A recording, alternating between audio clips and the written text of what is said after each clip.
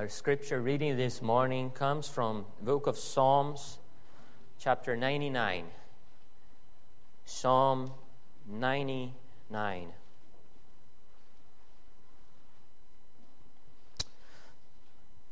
Let's read God's word. The Lord reigneth, let the people tremble. He sitteth between the cherubims, let the earth be moved. The Lord is great in Zion, and He is above all the people. Let them praise Thy great and terrible name, for it is holy. The king's strength also loveth judgment. Thou dost establish equity. Thou executest judgment and righteousness in Jacob. Exalt ye the Lord our God, and worship at His footstool, for He is holy. Moses and Aaron among His priests, and Samuel among them that call upon His name. They call upon the Lord, and He answered them. He spake unto them in the cloudy pillar. They kept His testimonies and the ordinance that He gave them. Thou answerest them, O Lord our God. Thou wast a God that forgavest them, though Thou tookest vengeance of their inventions. Exalt the Lord our God, and worship at His holy hill, for the Lord our God is holy.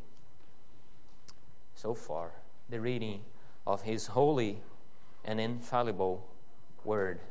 Let us.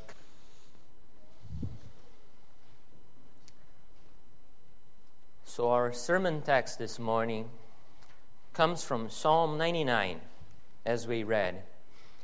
And a key question that we must ask is, who do we worship? Who is the Lord our God who we worship?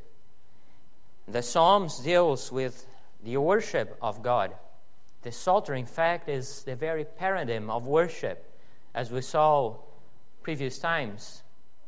And that is in this psalm that the nature of the Lord is unfolded to us. Very seldom the book of Psalms, it speaks of other people, such as Moses, Aaron, Samuel, or David even. Because the very center of the Psalter is God Himself. And the reason is because worship is God-centered. So if worship is God-centered, and the Psalter is our paradigm of worship, it's natural that the whole book of Psalms is going to deal with who is the God that we worship. And that is the case of this psalm that is before us. This psalm is placed within a sequence of psalms about the Lord's enthronement and kingship, how He is king over all things. There is great refrain that appears at the opening of this psalm, the Lord reigns, is repeated over and over throughout the whole Psalter, and particularly in these psalms that deals with His kingship, such as Psalm 93, 97, and 99, as we will see the connection between these three psalms. As the psalmist meditates on the sovereign King, His majesty guides us to worship Him. The Lord is the only one who deserves to be praised by virtue of who He is. That is, He intrinsically deserves to be praised. He is the only one who deserves to be praised, and He is the only one who, by the nature of who He is, by His character, He deserves to be praised. Not simply about what He has done, but who He is, by whom He is, by His very nature, He deserves to be praised. In other words, we'll see how the reality of who God is compels us to worship Him. This is an enthronement psalm, and it is a description of God's sovereign reign over all things, all the peoples, all the nations. And to meditate on this psalm, we will do so under two headings. First, we will see how the Lord is a sovereign King, from verses 1 to 5. And then we'll see how the Lord is also a personal God, from verses 6 to 9. This psalm brings us into the expectation for the coming of the kingdom that on the one hand is already here, but on the other hand, it's not fully yet. It's already inaugurated. We can already taste. Christ has already come and has already conquered all things, but it's not fully yet. So in this psalm, we have a taste of that reality. He is reigning sovereignly over all the world, and yet He is a personal and relational God who comes near to His people. He is holy and just, and yet in Him there is forgiveness. All that is in God calls us to worship Him. So first let us see how the Lord is a sovereign King. Verse 1 and 2 invites us, as it says, the Lord reigns. The Lord reigns. Let the people trembled. The Lord reigns. The Lord is a great and high King. The picture here is showing how the Lord is a great and high King, exalted over all things, all the universe. He is high above all the people. And the expected answer is to tremble and fear before such a great King. The Lord reigns. This truth is so powerful that is repeated over and over throughout the Psalter. Over and over, the Psalms speaks of how the Lord reigns, how Christ is King, how He receives the crown, how He is the King of kings, the Lord of lords, the Lord of hosts, who rules over the whole universe. This truth is that the Lord possesses absolute sovereignty. He not only was reigning in the past, He not only was King to the Old Testament Israelites, or He not only was King as Jesus walked on this earth, but He is the King. He not only will be a king one day in the future eschaton when Christ comes in glory. No, He is King. From eternity past to eternity future, Jesus Christ is King.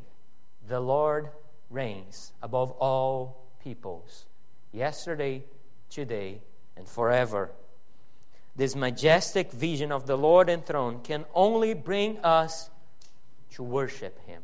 The reality that God reigns can only bring us to worship Him. The reality that who He is so powerful, so overwhelming, so majestic that can only bring us to our knees before Him. A.W. Pink, meditating on God and the reality of who He is, say this: our first postulate is this, that because God is God, He does as He pleases, only as He pleases, always as He pleases, that His great concern is the accomplishment of His own pleasure and the promotion of His own glory, that He is the supreme being and therefore sovereign of the universe. The Lord reigns. That means that He does as He pleases, when He pleases, how He pleases. The Lord reigns over all people. That is the very first statement upon which Christianity is built upon. The Lord reigns. He is a sovereign God. He is sovereign over all people. He is sovereign over the whole universe, over the destiny of all peoples, of all nations. The Lord reigns. Period. He not only reigns over a particular people, He not only reigns over His people, but the Lord reigns. Period. Yesterday, today, and forever, over all. The Lord possesses absolute authority, and He does what He pleases, as He pleases. And this reality that He reigns ought to bring us, first of all, security and peace. The reality that our God reigns over all things, that He is the supreme King, ought to bring us a comfort that nothing else can bring, a peace that nothing else can give. To know that our God is seated upon the throne. Doesn't matter what happens, He is seated. The King is seated on Zion. The Lord reigns. The peace to rest, knowing that nothing escapes his reign. He not only reigns, but he is high above all people. You see, the Lord is exalted above all people. He is exalted above the President of the United States of America. He is exalted above the powers of China, of Russia. He is exalted above all.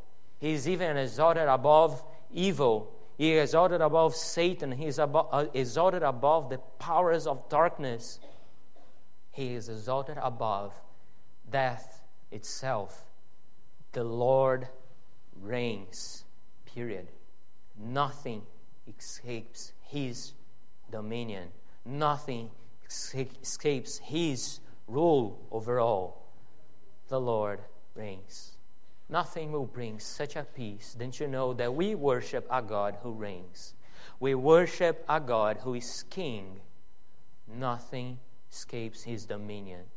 Not even death. Not the powers of our days and times. As we saw in Psalm 2, the kings of this world can only cause him to laugh. The Lord reigns. Who holds our destiny is not the rulers of our times. Who hold our destinies is the Lord who reigns. But this also brings trembling. The Lord sits reigning on his throne above the cherubim, like a point of connection between heaven and earth. He sits there enthroned and he reigns. He is the very link of connection between heaven and earth. And before such overwhelming majesty, all inhabitants should respond with trembling and wonder. His glory and power are so overwhelming that all people ought to come in fear before him, trembling. Even the earth is moved by his presence. Even the hills melt before him. All the peoples ought to come in trembling before the King. The Lord reigns. This ought to bring peace to his people and trembling to all people as well. But even though the Lord is supreme ruler over the whole universe, the Almighty King, the psalmist does not suggest that his rule is oppressive or is something to be rejected or is something that is so imposed that we are oppressed under him, that we should fight against. But he knows that God reigns and God is good. The psalmist knows that he is the supreme Lord and he is good. Those who submit to the Lord are called to praise him, are called to praise him, not to try to break his bonds and chains, no, but to praise him, to praise him. His rule is a wonderful rule. My yoke is easy, as the Lord Jesus says. So we come to him and we praise him. This is an invitation not only to Israel, but to all people to praise the King of Kings, to praise his name that is great and fearsome. His name is terrible. His name provokes fear because he's so great, high above all the earth. So we come and we must worship him, not rebel against him, but worship him. And though the psalmist does not experience this yet, though the psalmist does not experience the reality of the majesty of the Lord filling all the earth and all people coming to worship him, he knows that one day all the earth will experience this reality. One day the whole world will experience the majesty of the Lord as King. He knows that one day every knee shall bow and every tongue shall confess to God. You see, the Lord reigns. And one day everything will submit to God, one way or the other. One day he will submit all unto him. Every knee shall bow before the King. Though many people live in rebellion nowadays, the Lord reigns, and nothing will fail to glorify Him at the end. And the response that is required is praise, precisely because what is said at the end of the verse, He is holy. The end of verse 3, the end of verse 5, He is holy. The Lord is holy, and there is no other like Him. You see, His holiness sets Him apart the whole creation. He is holy, nothing else. None else, no one else is like Him, for He is holy, and everything in Him is holy. His name is holy, He is holy, the place that He is holy, His word is holy.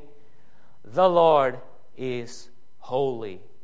There is none other like Him. His very holiness is precisely the reason because we ought to come before Him in trembling and worshiping Him. This is the reason, because He is holy. And the psalmist gives more information about the Lord in verse 4, telling that the Lord loves justice. The Lord loves justice. He is just, and He executes justice. And He is also the judge over all things. You see, the Lord is the one who establishes justice. He's the one who gives the law, and He is the one who executes justice as well. The Lord reigns. He established the rules. He executes the law. The Lord reigns, and He is holy. But notice first how there is a change from the third to the second person here in verse 4. Verse 2 refers to the Lord in the third person, speaking about the Lord and what He has done. But now the psalmist is speaking directly to the Lord, directly to Him. Thou have established equity. Thou have executed justice. In this psalm, the psalmist is changing between the second and third person. That is, from speaking to the congregation to speaking directly to the Lord. So this psalm is at the same time a hymn that is sang by the people, and at the same time a prayer that the psalmist is directing directly to the Lord Himself. He is giving this as a hymn for us to sing, as a prayer for us to pray. At the same time that He is speaking to the Lord, He is speaking to us today. The Lord reigns. In the same reaction that He gives of worshiping the Lord, He expects that we will do today as well. The Lord reigns, and He is just. No one can complain of injustice to the Lord. No one can say that His rule is injustice, that He is an injustice king. For He not only loves judgment, but He is also the one who established equity. He is the creator of justice, the establisher of morality, the foundation of what is right and wrong. There is no superior moral for anyone to compare than God Himself. He is holy. There is no place that we can go seeking justice but God Himself. He is the very foundation of morality. Not only for our society, but for everyone. All the time, the Lord establishes equity. He is justice. That is who He is. He is the foundation of morality, of justice. There is no crookedness in Him. There is no flaw in Him. There is no sin, not a single spot of sin whatsoever in Him. If He was not holy, He could not be king over all as well. It's because He is holy, holy, holy. And He is also the judge and the king over all. That separates Him apart from the rest of creation. He is holy. The Lord reigns. There is no other like him. The Lord not only upholds his reign in Zion, but he also rules over his people as well. So he is not only present in Zion, but he also establishes justice and equity upon his community. Verse 4, from Jacob, that is Israel, from Jacob the whole Israelite community was established. And the Lord executes his authority both over Egypt and Canaan. The Lord expresses his holiness through the law given to Israel. You see, because the Lord is holy, his law is also holy. Because the Lord is perfect, his law is also perfect. And he shows his holiness. He shows his morality, his equity, his justice by giving a perfect law to his people, to his community. It's not without reason that we read his law. This was not a law given to the Old Testament people. Oh, this is how they lived in the Old Testament times. No. He is perfect, and the law that he gives is also perfect and eternal as well. He shows his holiness by giving a perfect law. The Lord does not rule in a democracy. You see, heaven is not a democracy. People don't get a vote to decide anything. There is no election in heaven to decide who will rule next or who will establish the law. No. The Lord reigns. Period. The Lord reigns. Period.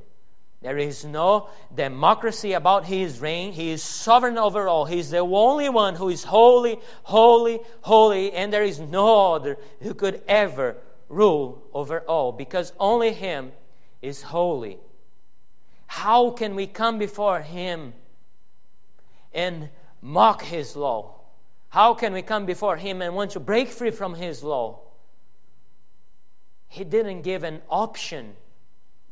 He gave a perfect law to his community because he is the king. He is the one who established his law. Who could ever be more qualified than himself to give the law?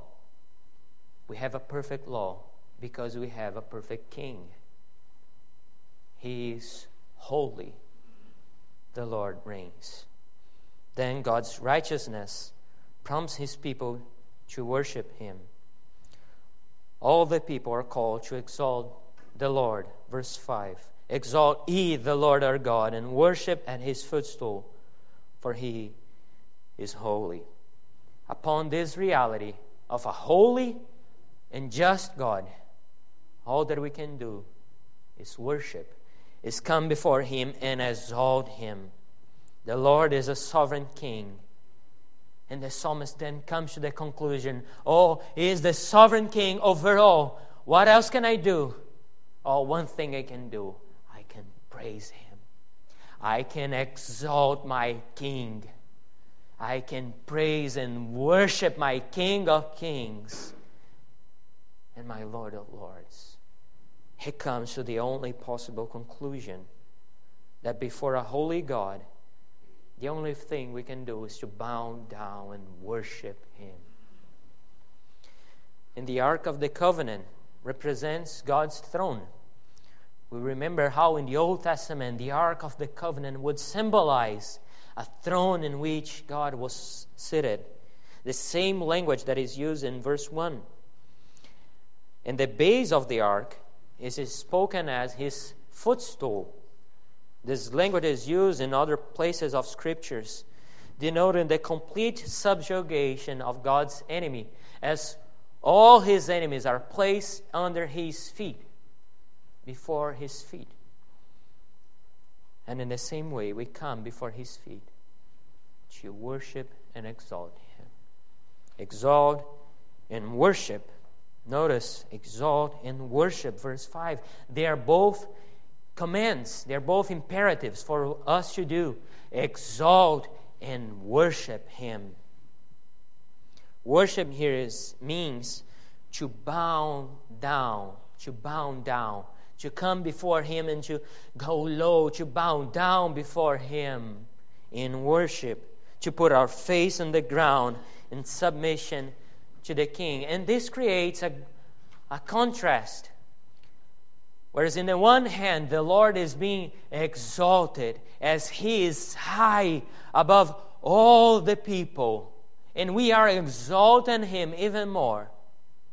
We come in worship and we bow down.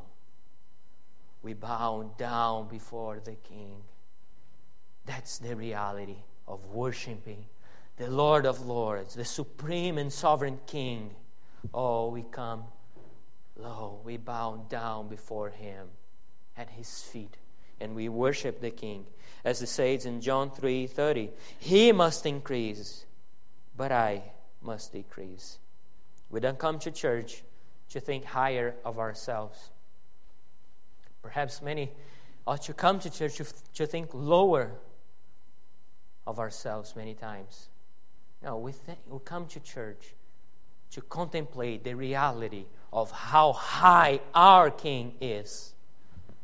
Not to think higher of ourselves, but to contemplate the King, to contemplate who He is, and how little we are, and how we depend on Him for everything. D.A. Carson commented on the life of the Apostle Paul, and he said, While most of us go through life afraid that people will think too little of us, one cannot help but notice that Paul goes through life afraid that people will think too much of him. 2 Corinthians 12, verse 6, Paul says, For though I would desire to glory, I shall not be a fool, for I will say the truth. But now I forbear, lest any man should think of me above that which he seeth me to be, or that he heareth me of me. You see, how much time do we waste wanting that people, they are thinking too little about me. I just wish that they would know me better. They would realize better how good I am and how great I am. How foolish. You see what the Apostle Paul himself says. He went through life afraid that people would think too much of him. That is the reality of coming before so great of a God. We don't want people to think more about us.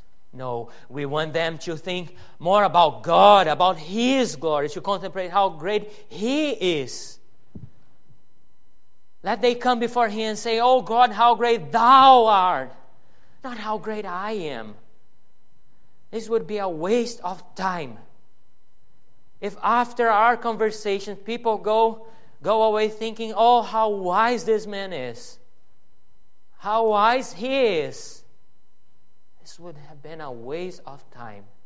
Let they see how great God is, how wonderful He is, how great of a King we have.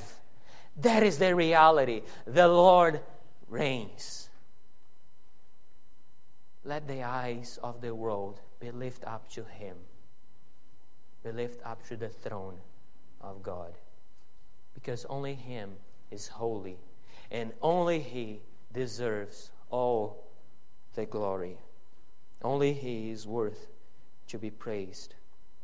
Verse 5 and 9 concludes this 8th section of contemplating the Lord, and with this call to worship, to bow before Him, before His footstool, and before His holy mountain. But how could we approach a holy God? How could we approach this holy God? If He is so holy and so just, how could we approach Him? As we fall short before the righteousness that He demands from us, the good news is that He provides a way out. He speaks about the Ark of the Covenant. You see, He speaks above the very way through which we have access to Him. He speaks above the blood that is sprinkled and give us access to Him. The Lord is holy, but He is also the Lord, our righteousness. He also gives the way in which we can approach a holy and great God.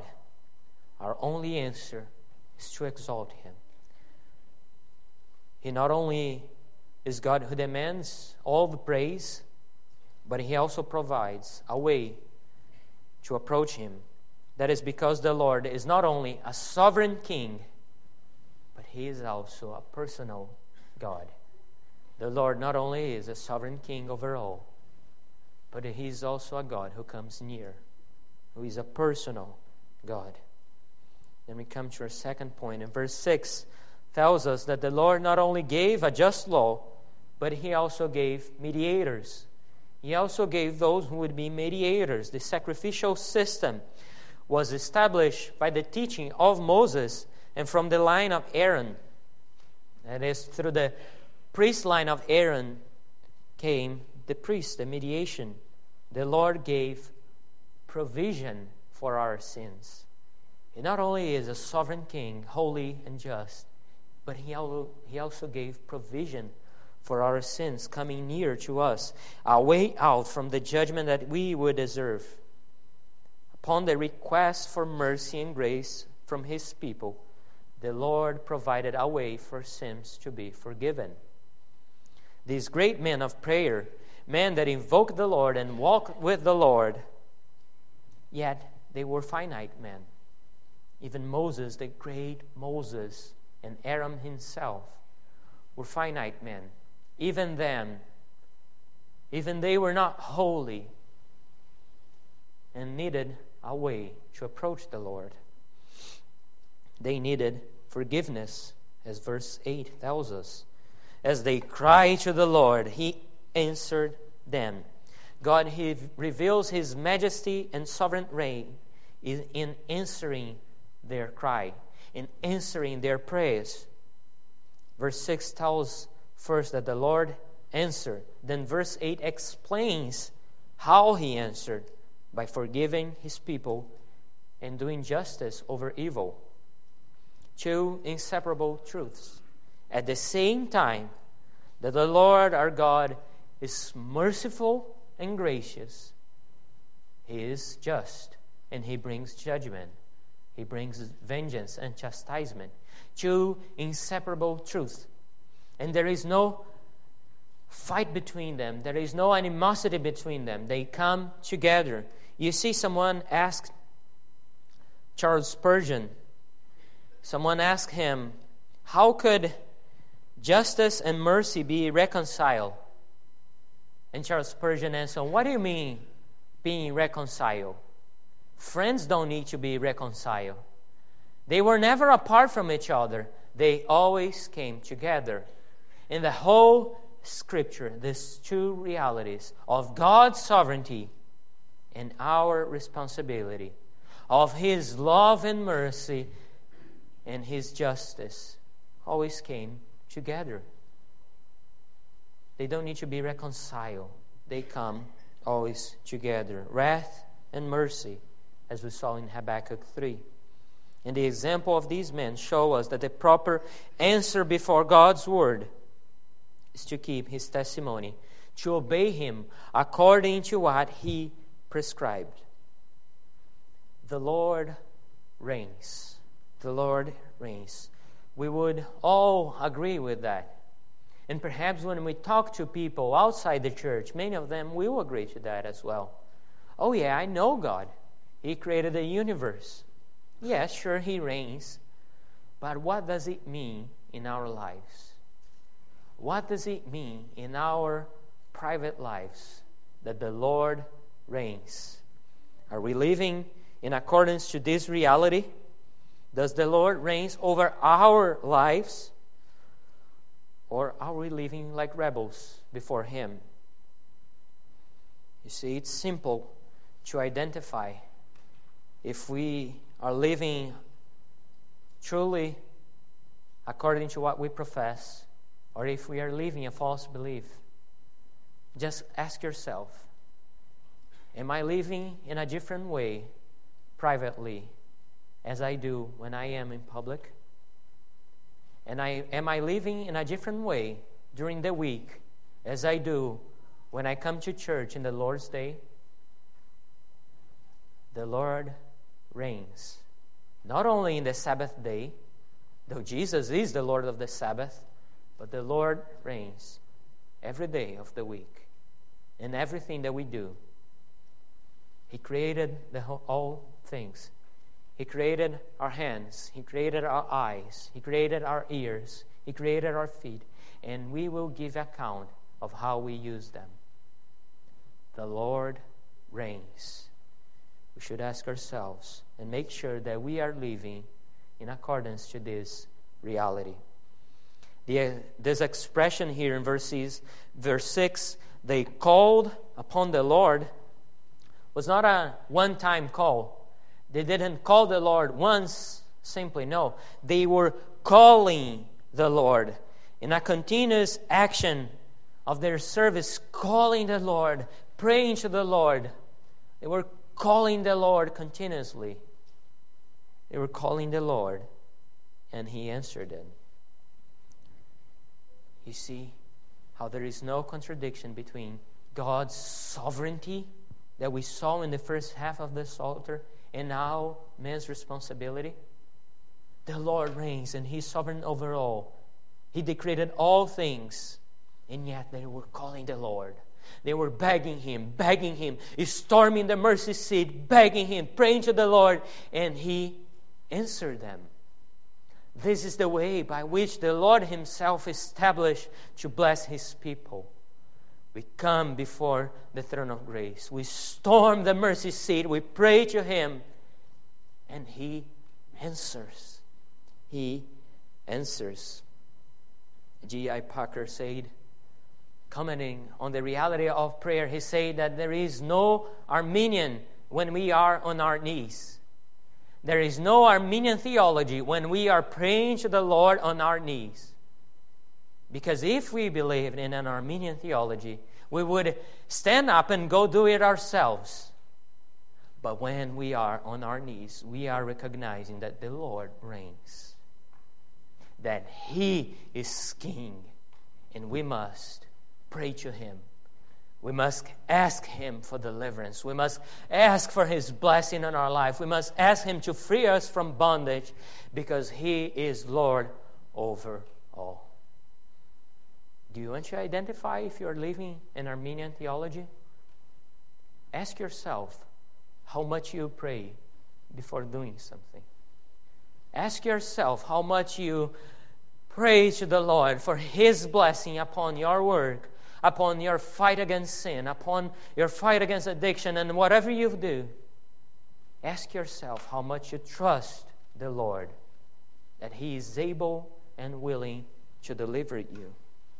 God is sovereign, and coming to Him and asking for grace is the greatest thing we can do. And oh, dear believer, verses 6 and 7 shows us that the Lord is present and answers. He's not only a God who created the whole universe, who created all things and is seated upon Zion, but He's near, He's present, and He answers. He's not away and He doesn't care about us. No, He's near. He cares and He answers. He is a personal God who cares about every single one of us. He's near and He answers. Remember, He does as He pleases, only as He pleases, always as He pleases, when He pleases, however He pleases. But He hears and He answers. He always answers. If we had only a God high above, a just God, this would not be good news. Just this reality that God is a sovereign King above all, holy and just, this would not yet be good news for us. It would be good, but not the good news of salvation. But He is also near. He also cares for His people, and He answers. Oh, how we must remember that in our private lives of prayer. How we must remember this reality when we pray for unconverted friends, for unconverted relatives, for unconverted people around us. When we pray for deliverance from trials and tribulations, when we pray for deliverance of our struggle against sin, of indwelling sin in our lives, how we must be remembered of this reality. At first, that God is all powerful, and yet He's near. He's near. He answers our prayers. Oh, what a beautiful assurance we have to rest on this reality. The Lord reigns, and the Lord answers them. He's high above, and yet He hears and He answers. What a wonderful truth. The Lord answers them. There are things that can hold us in bondage. That can hold us in bondage. Some indwelling sins that can hold us for a long time, and so often we feel discouraged. Such as addictions that hold us and bondage us, and we become so discouraged.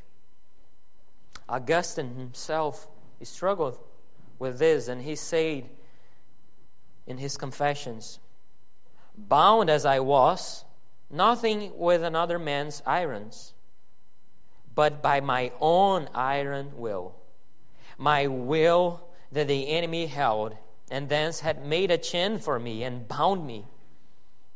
For a froward will was lust made." See the progression that he gives.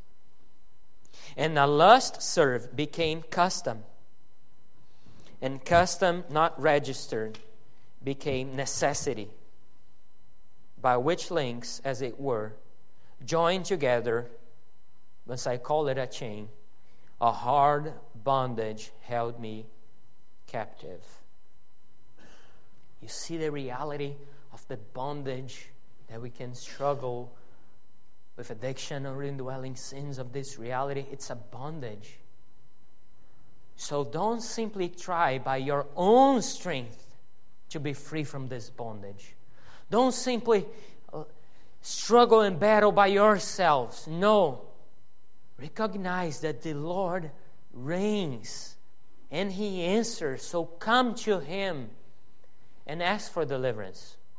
Come to Him for everything, even for your fight against indwelling sin. Come to Him and ask, "Oh Lord, I recognize that Thou art a holy and all-powerful God, and Thou art a God who reigns.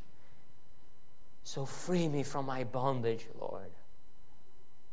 Oh Lord, I want to praise Thee, and I want to be free from my chains. Deliver me, Lord." He is powerful to do. He is near and willing.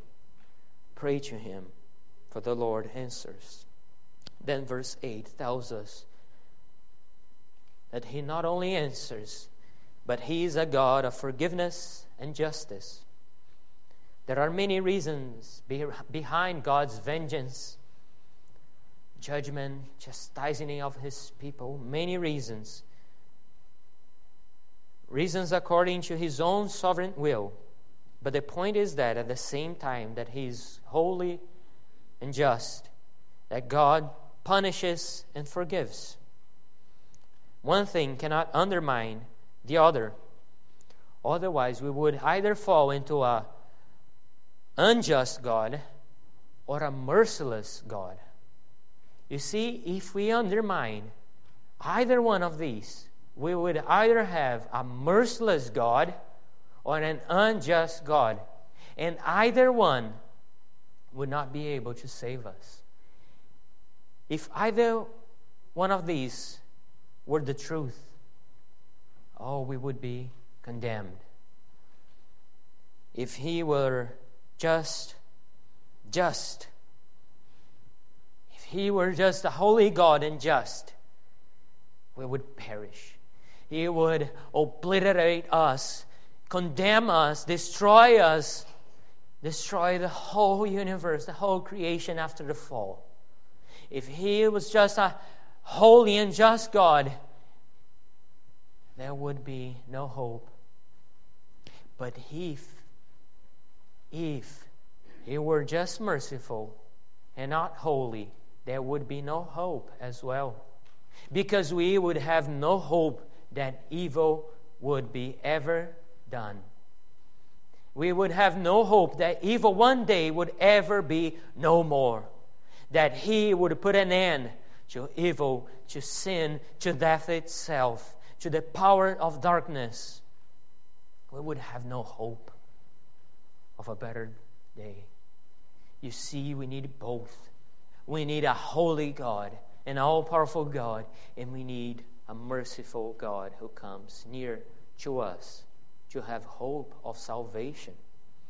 He is all-powerful, and He is a God that forgives. And verse 9 then comes to the apex of this reality, inviting us to exalt our holy God. The psalmist concludes by stating the reason why the Lord deserves all praise and devotion. For the Lord our God is holy. This reality separates God from all creation, as we sing. He is holy. This sets Him apart from everything that exists.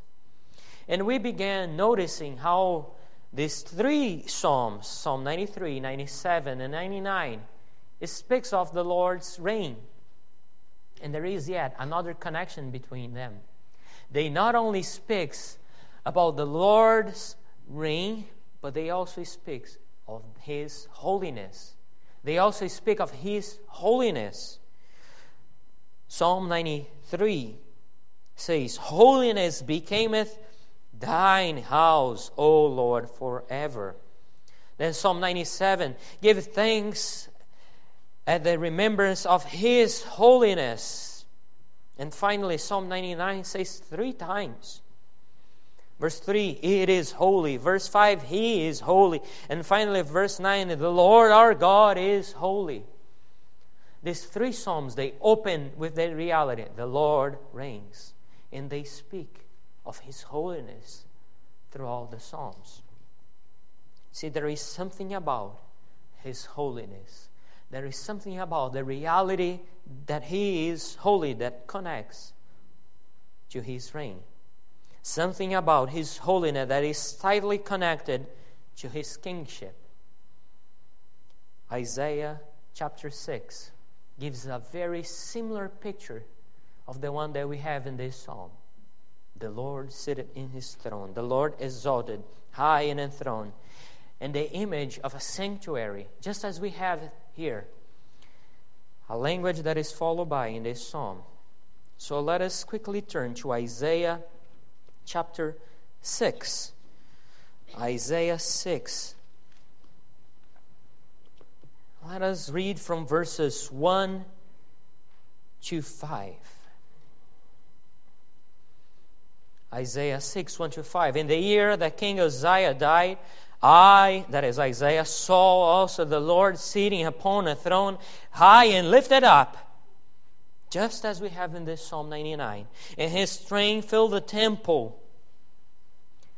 Above it stood the seraphims, one of the most holy creatures, most powerful creatures in the universe. Each one had 6 wings. With twine He covered His face. With twine He covered His feet. And with twine He did fly.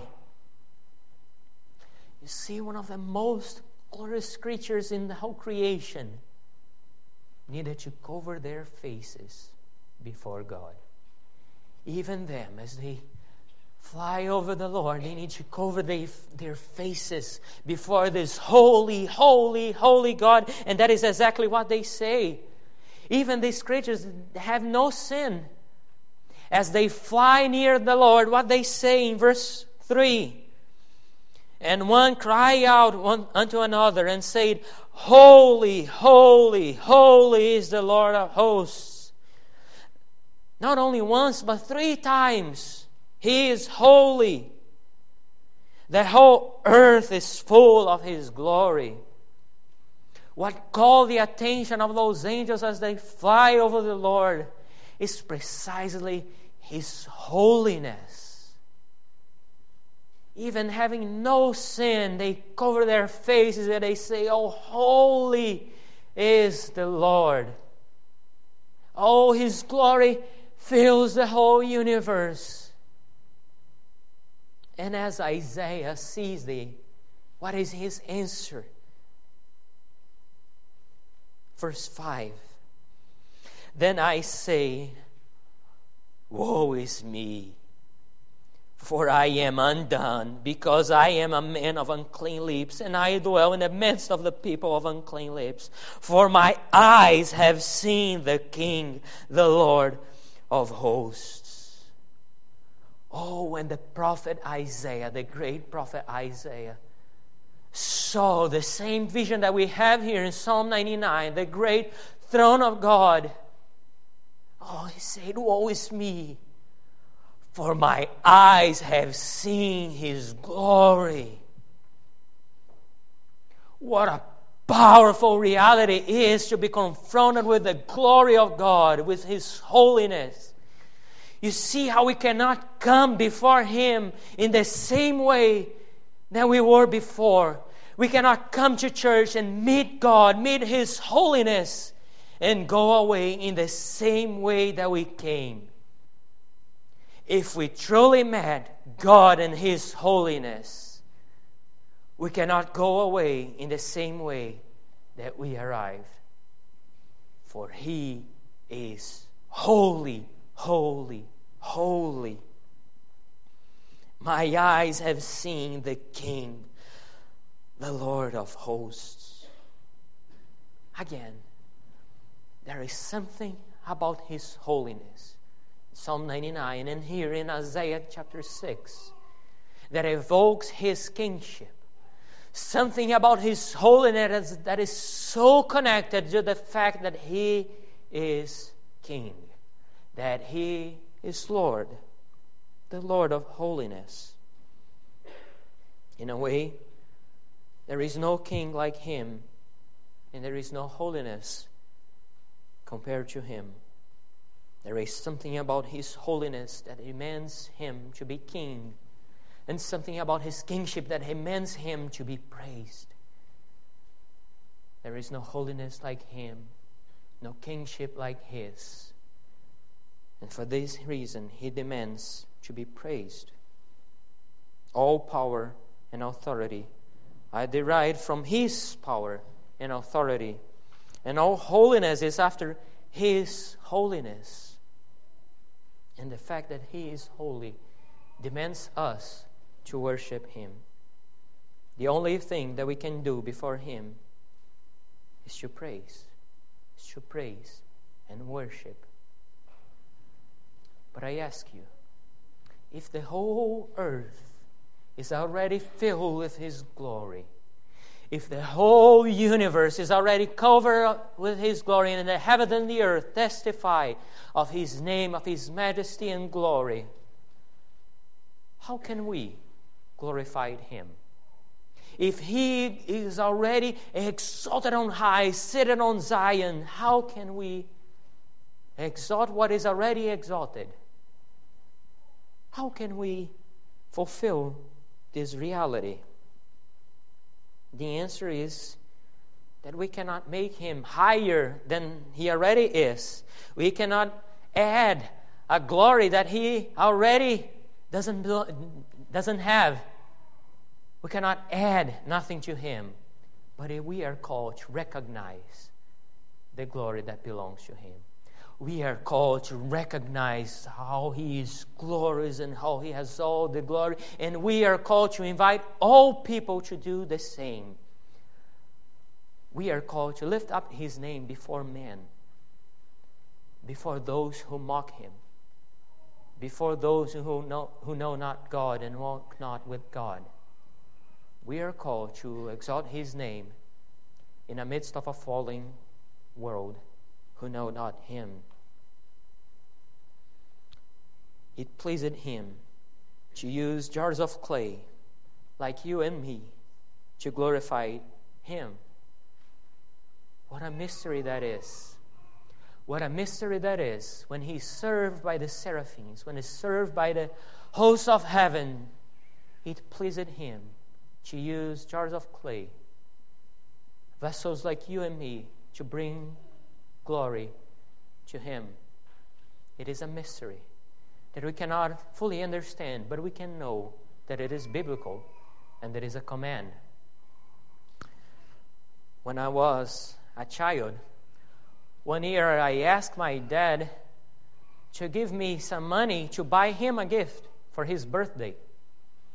I was very young, and I asked him, I was probably around 6 or 7 years old, and I asked him money to buy him a gift for his birthday. And he gave me, and I bought him a chess set, one of these more ornamental, that is more for decoration than for playing. And I gave him that chess set. And recently I was meditating on what happened on that day. Two things came to my mind. First, that my dad doesn't play chess. But even so, he kept that chess set for more than 20 years. He doesn't even play that. He could, and the money was his. He could have bought something way better. But he kept the gift that I gave him for so long. And I asked him money to buy him a gift. He could have bought something better. He could have bought something better for himself. But it pleased him. It pleased him to give me the means to buy him a gift. It pleased him to keep the gift that I gave. You see how it is the same thing with God the Father? Why? He chose jars of clay like you and me, fallen vessels, to glorify his name. It pleased him. It pleased the Lord to use fallen people like you and me to exalt his name, to praise him. And now it pleased him to keep us before his throne and worship him with a perfect praise. Oh, what a wonderful reality, that he is not only holy, but he is near to us. He cares for us, and he loves his people. What a tremendous reality. It pleased the Lord to use jars of clay. He created us. He created the whole universe. He even recreated us. He redeemed us in the redemption. And it still pleased him to use us to give him praise and glory. Why does the Lord command us to worship him? Why does he command us to sing praises to him and to worship him, to come on the Sabbath day and to worship him? It's not for the music quality. In Job, as Job is talking with the Lord said to Job, "Where wast thou when the morning stars sang together and all the sons of God shouted for joy?" Oh, can you imagine that? The whole universe, the stars, the morning stars praising the Lord. And yet it pleased him to ask us to come here and praise him. It's not for the music quality. He could have a better choir for himself, but it pleased him to call us. He could have something far better to hear. He's not concerned that if in the worship service we all are in tune. No, he's concerned that if in the worship service we worship him in his spirit and in truth, because it pleased him to do so. The best thing that God can give us is himself, is his glory. The best thing that we can give to him is obedience, is to love him, is to praise and exalt him with all of our heart and in spirit and in truth, today and forevermore. Oh, the best thing that we can do is obedience to Him. You see, when we come to church, when we come to worship Him, we don't try to be innovators. Worship is not about being creative or bringing new things that will only please men. It's about pleasing Him. He could have something far greater, but what He demands from us is obedience. Exalt Him, praise Him. Verse 5, all the people are called to worship at the Lord's footstool. And in verse 9, they are called to worship at His holy hill, showing that everything that there is in the Lord is holy. The Lord is holy. His name is holy. The hill in which He inhabits is holy. All that is in God is holy. He's holy, holy, holy. God is holy. And nothing but holiness can approach Him. Even in worship, nothing but holiness can approach Him. And perhaps now we are thinking, so how can we approach a holy God? How can we ascend the mountain of the Lord, to use the language of the psalmist? Hebrews chapter 12, verses 22 to 25. But ye are come unto Mount Zion. You see, in the worship service, we don't come to Sinai, we come to Zion itself. And unto the city of the living God, the heavenly Jerusalem, and to the innumerable company of angels, to the general assembly and church of the firstborn, which are written in heaven, and to God, the judge of all, and to the spirits of just men made perfect. The general assembly, not only of believers from this age, but all the ages. And to Jesus, the mediator of the new covenant. And to the blood of sprinkling that speaks better things than that of Abel. This is the means by which we approach Him. See that He refuse not him that speaketh. For if they escape it not, who refuse Him that spake on earth, much more shall not we escape, if we turn away from Him that speaketh from heaven. During the worship service, we come before God. We come into His holy hill, into His presence, and it is only through Christ, through the holiness of Christ, that we can approach Him, that we can worship Him. Refuse not Him that speaks. Bend the knee, bow down before Him, because we are coming into the presence of God Himself. And I would like to conclude by asking, why exalt the Lord? And the psalmist summarized, because holy is the Lord our God. Holy is the Lord our God. Derek Kidner commented this. He is holy. He is also against all our deserving, not ashamed to be called ours. He is holy, judge of all. The Lord reigns. And yet, He is not ashamed to be called ours. He is not ashamed to be called the Lord our God. For Him and through Him are all things. He is not only a holy God, but He is our God. His justice, we receive His justice to escape His judgment. And that is what enables us to worship Him forever and ever. If He did all things, what could we do except exalt and worship Him, so that the glory is given only to Him? The reality is that who God is, compels us to worship Him. Who He is, holy, just, merciful, and near, compels us to worship Him.